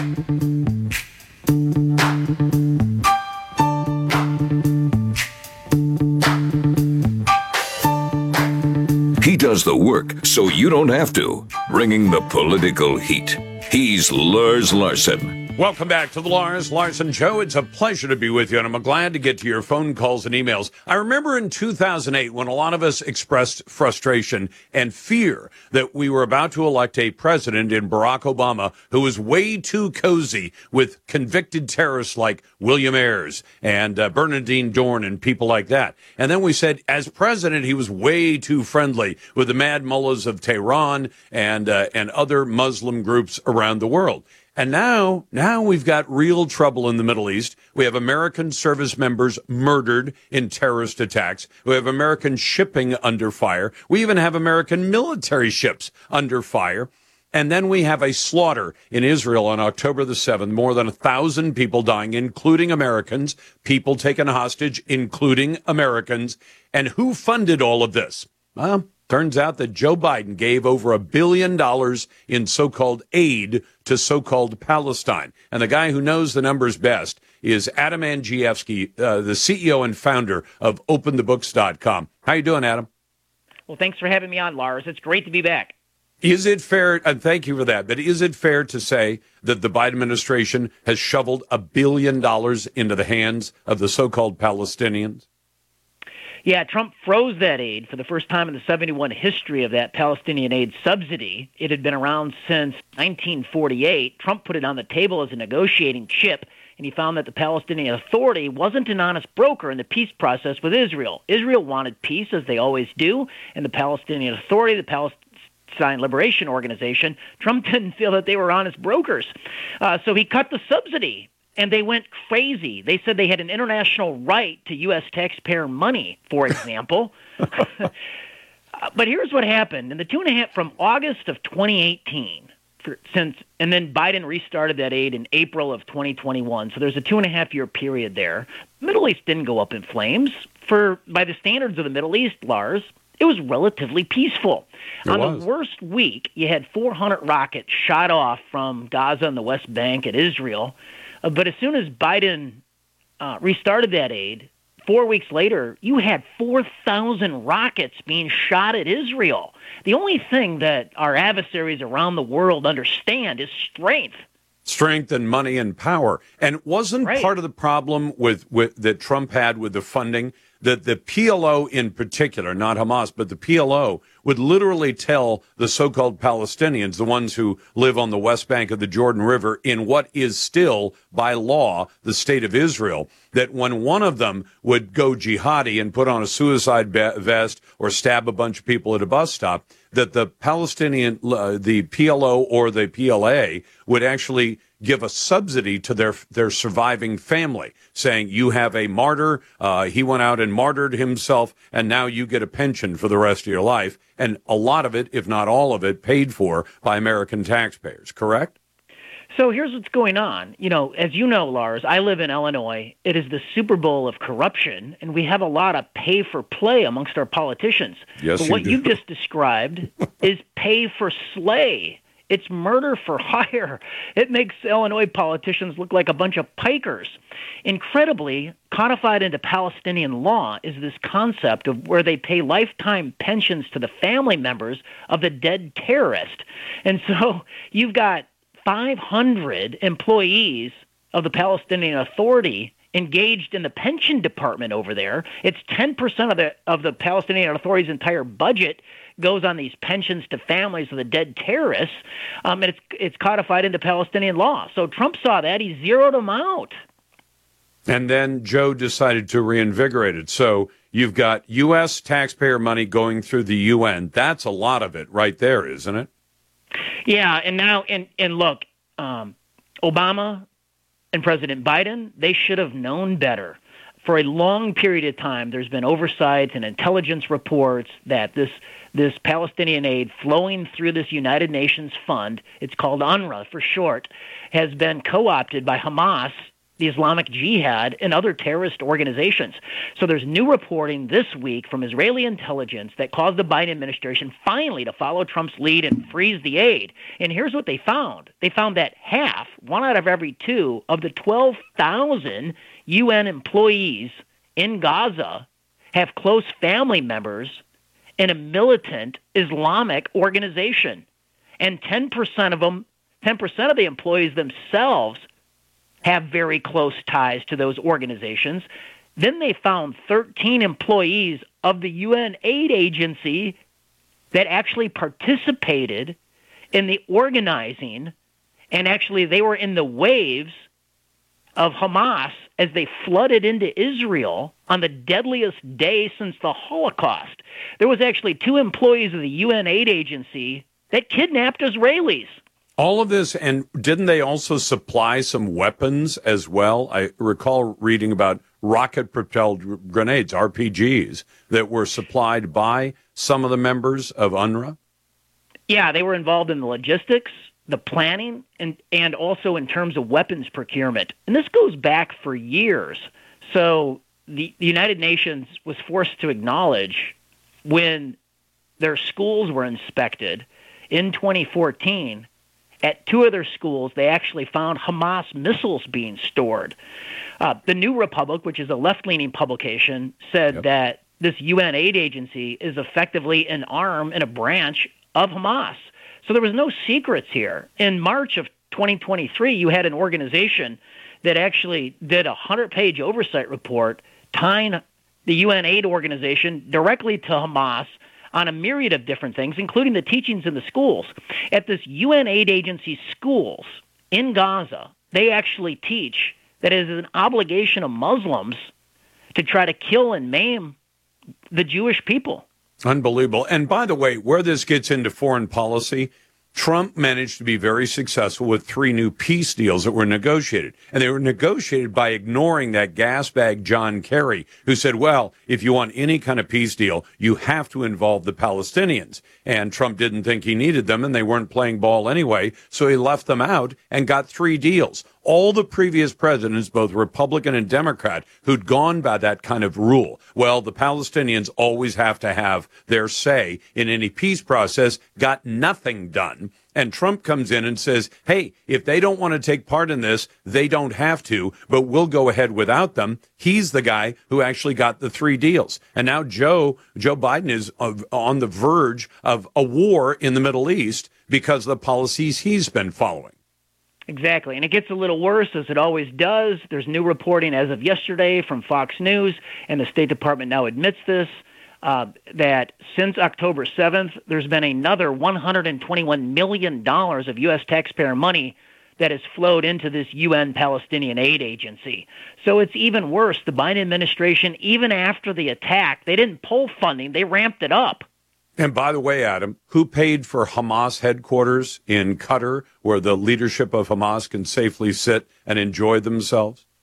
Well, I don't know the answer, but I'm just going to guess. Okay. Is it you and I, Lars? It is. The United States helped to subsidize their nice little headquarters in Qatar. And why the United States taxpayer should be paying the bill for a terrorist organization whose leaders sit some distance away and simply direct the deadly activities of their foot soldiers on the ground, some of whom are also funded by the U.S. taxpayer. That's Adam Andrzejewski. You can find all of the dirt that he digs up. He puts it out there in front of God and everybody. You'll find it at openthebooks.com. He is the CEO and founder of Open the Books, and his name is Adam Andrzejewski. Glad to be with you and always glad to take your calls at 866-HEY-LARS. That's 866-439-5277. Send your emails to talk@LarsLarson.com. Vote in our poll on X.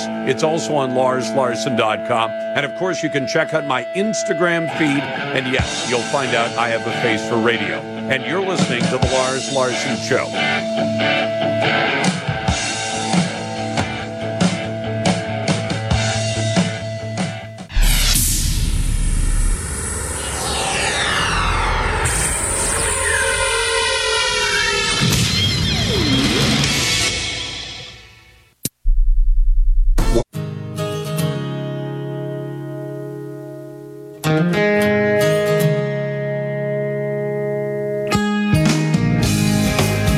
When the line is drawn in the sand, he's the one that crosses it. This is the Lars Larson Show. Welcome back to the Lars Larson Show. Brand new study out suggests that an awful lot of Americans were right. If you suspected during the pandemic that you weren't being communicated to by the federal government, by the state government, or by the local government, that you were absolutely right. And where do I get the proof of that? There's a brand new study out. It comes from Duke University, a couple of professors, Gavin Yamney and Drexel University professor Anna Rue, who say the pandemic failures began at the top with poor communication from the federal government that demonstrated a surprising inability to generate reliable information. No kidding. Communicate it in a timely and consistent manner, and then translate it into sound policy. I love the quotes. This study was actually published this week in the British Medical Journal. It blames the U.S.'s division of state and federal government. What they said meant that Americans' experience with the pandemic depended on what zip code you lived in. Actually, I like our federal system of government, the one where the federal government has certain enumerated powers, which they're always going outside of, and then all of the rest of the authority goes to the states and to individual citizens. But still in all, this is amazing. In fact, one of the reviews of this study said poor communication and a refusal to adapt to evolving scientific evidence. You know, that you've got to do that, led to unnecessary school closures, the restriction of outdoor activity during the COVID outbreak, contributing to what the study called pandemic chaos that plagued the country for more than 2 years. Brand new study out. I thought it was fascinating. To your calls now at 866-HEY-LARS. That's 866-439-5277. Send your emails to talk@LarsLarson.com. And now too many schools around America have decided we shouldn't just give school lunches to the poor kids, the ones that are on public assistance or in families are on public assistance. Why, we should just feed all of the kids breakfast and lunch so that the government will provide your values, your gender ideology, they'll provide your education and indoctrination, and they'll feed you breakfast and lunch. And where are parents in all this? I think parents are getting cut out of the equation by the actions of these governments that have decided to do that. John, welcome to the program. I take it that's what you called in about. Yes, sir. Can you hear me okay? Yeah, I can. What do you think of the idea of the schools, the government-run schools, telling your kids, you don't get breakfast and lunch from mom and dad, you get it from the government? Well, I'm in the school district system for lunches, and I want to let you know in Washington State, at least in our district, they not only have breakfast and lunch, they also provide dinner, child care for the ones that have babies, and they said they have dinner, and then in the last year, they've been changing the menu to where the menu is now, instead of actual protein, they're giving them beans, garbanzo beans or soybeans and rice. That's their protein. They keep shifting away from what you would call a traditional meal and more towards the vegan lifestyle. And so in other words, it's one more opportunity for them to indoctrinate your kids. Exactly correct. And it's three meals a day, and even before COVID, but COVID just really pushed it on out to where, we have to feed the poor children no matter what. I got to ask you, it doesn't sound like you're okay. You know I'm not okay with that, but what do you think of that? Should parents push back? I think it's a ridiculous idea. I think parents should push back and not only ask, what did you learn in school today? What did you eat? And was it something that you wanted? Because they're pushing this out, and they can't keep up with the meals now. And the administrators that are in charge of the system right now weren't even in the system 10 years ago, and now they're in charge, and they have no touch of reality of what it takes for a kid to eat or what's healthy for a kid to eat. So the kids are taking and they're eating what they want, and they're throwing everything else away. The schools I'm working at, the kids are throwing away 50% of the food that they were served, and they're being pushed out meals that they won't eat, and the local schools are being told, you will serve that. And the only thing we can think of is that they're serving it because they're using that as their count. Yeah, we served 50 healthy meals today. Well, no, you didn't. You threw away 45 healthy meals today. Yep. But they're getting because money John, back because they quote unquote served them. John, I don't know about you, but when I grew up, and I would imagine we do this with my granddaughter, we say, you're going to finish that salad. The salad's good. It's not huge. And we'd like you to finish the salad along with everything else on your plate. And my granddaughter has already been introduced to the concept I knew as a kid, which was when you get old enough to put the food on your plate, take all you want, eat all you take. So there was no waste because my parents would say, you decided to pile that plate up with spaghetti, you finish it. And what you figured out as a kid was you'd say, you can go back for seconds or thirds or fourths or whatever you want. But if you decide to pile a plate full of something because it looked really good when you were dishing it up, or you were playing games when you were dishing it up, you're going to end up eating that. So you learn to, finish your plate, clean your plate, eat all the basic food groups, which parents will insist on. And it sounds like the schools say, we're going to slop it on your plate. And then if you decide to throw away half of it, maybe the healthy half, maybe the unhealthy half, then that's okay. That's learning bad eating habits, isn't it? Yeah, and Lars, if there's one more thing I think everybody can relate to, when there's a pool vehicle, if there's anything that people get for free and they don't pay for it, they don't respect it. And so that's what's happening here as well. The kids just don't respect it at all, and they don't respect the servers, and they don't respect the teachers because everything just comes to them for free with no consequence at all. So you're right, and John, it's not just poor families; it's rich families that know that they're just gaming the system, and they're not, they're not paying off their lunch bills because they know the school's going to feed them anyway. It's funny, John. I read this story, and I've referenced it, but it's probably been 10 years since I did. But I read this story years ago, and it was about a guy who ran a small manufacturing plant. I think he was in the Midwest, and he tried to be just the best boss you could ever have. He paid his employees well. He built a swimming pool next to the plant because apparently it was a tough physical job and it was hot in the plant. And he said, when there's time for a break, he held barbecues for his employees. He did a lot of things like that. And then one day, and this will tell you how long ago this was. Remember the soda machines where you'd put in the money and a cup would drop down and then the soda would be squirted? Okay. Oh, yeah. So he had a couple of these put into the plant. And he's walking around the plant one day, and so the employees would fill a cup with soda and then get busy and they'd just throw it away. So he said, make it a nickel for a cup of soda, which even then was a good deal. And you know what happened to all the waste? It went away.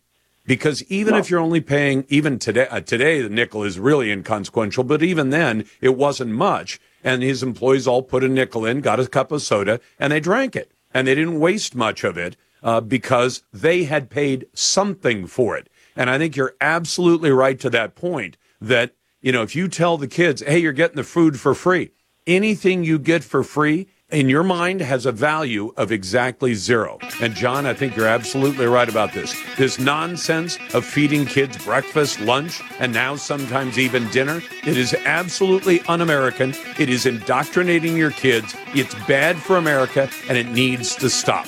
You're listening to The Lars Larson Show. The Lars Larson Show.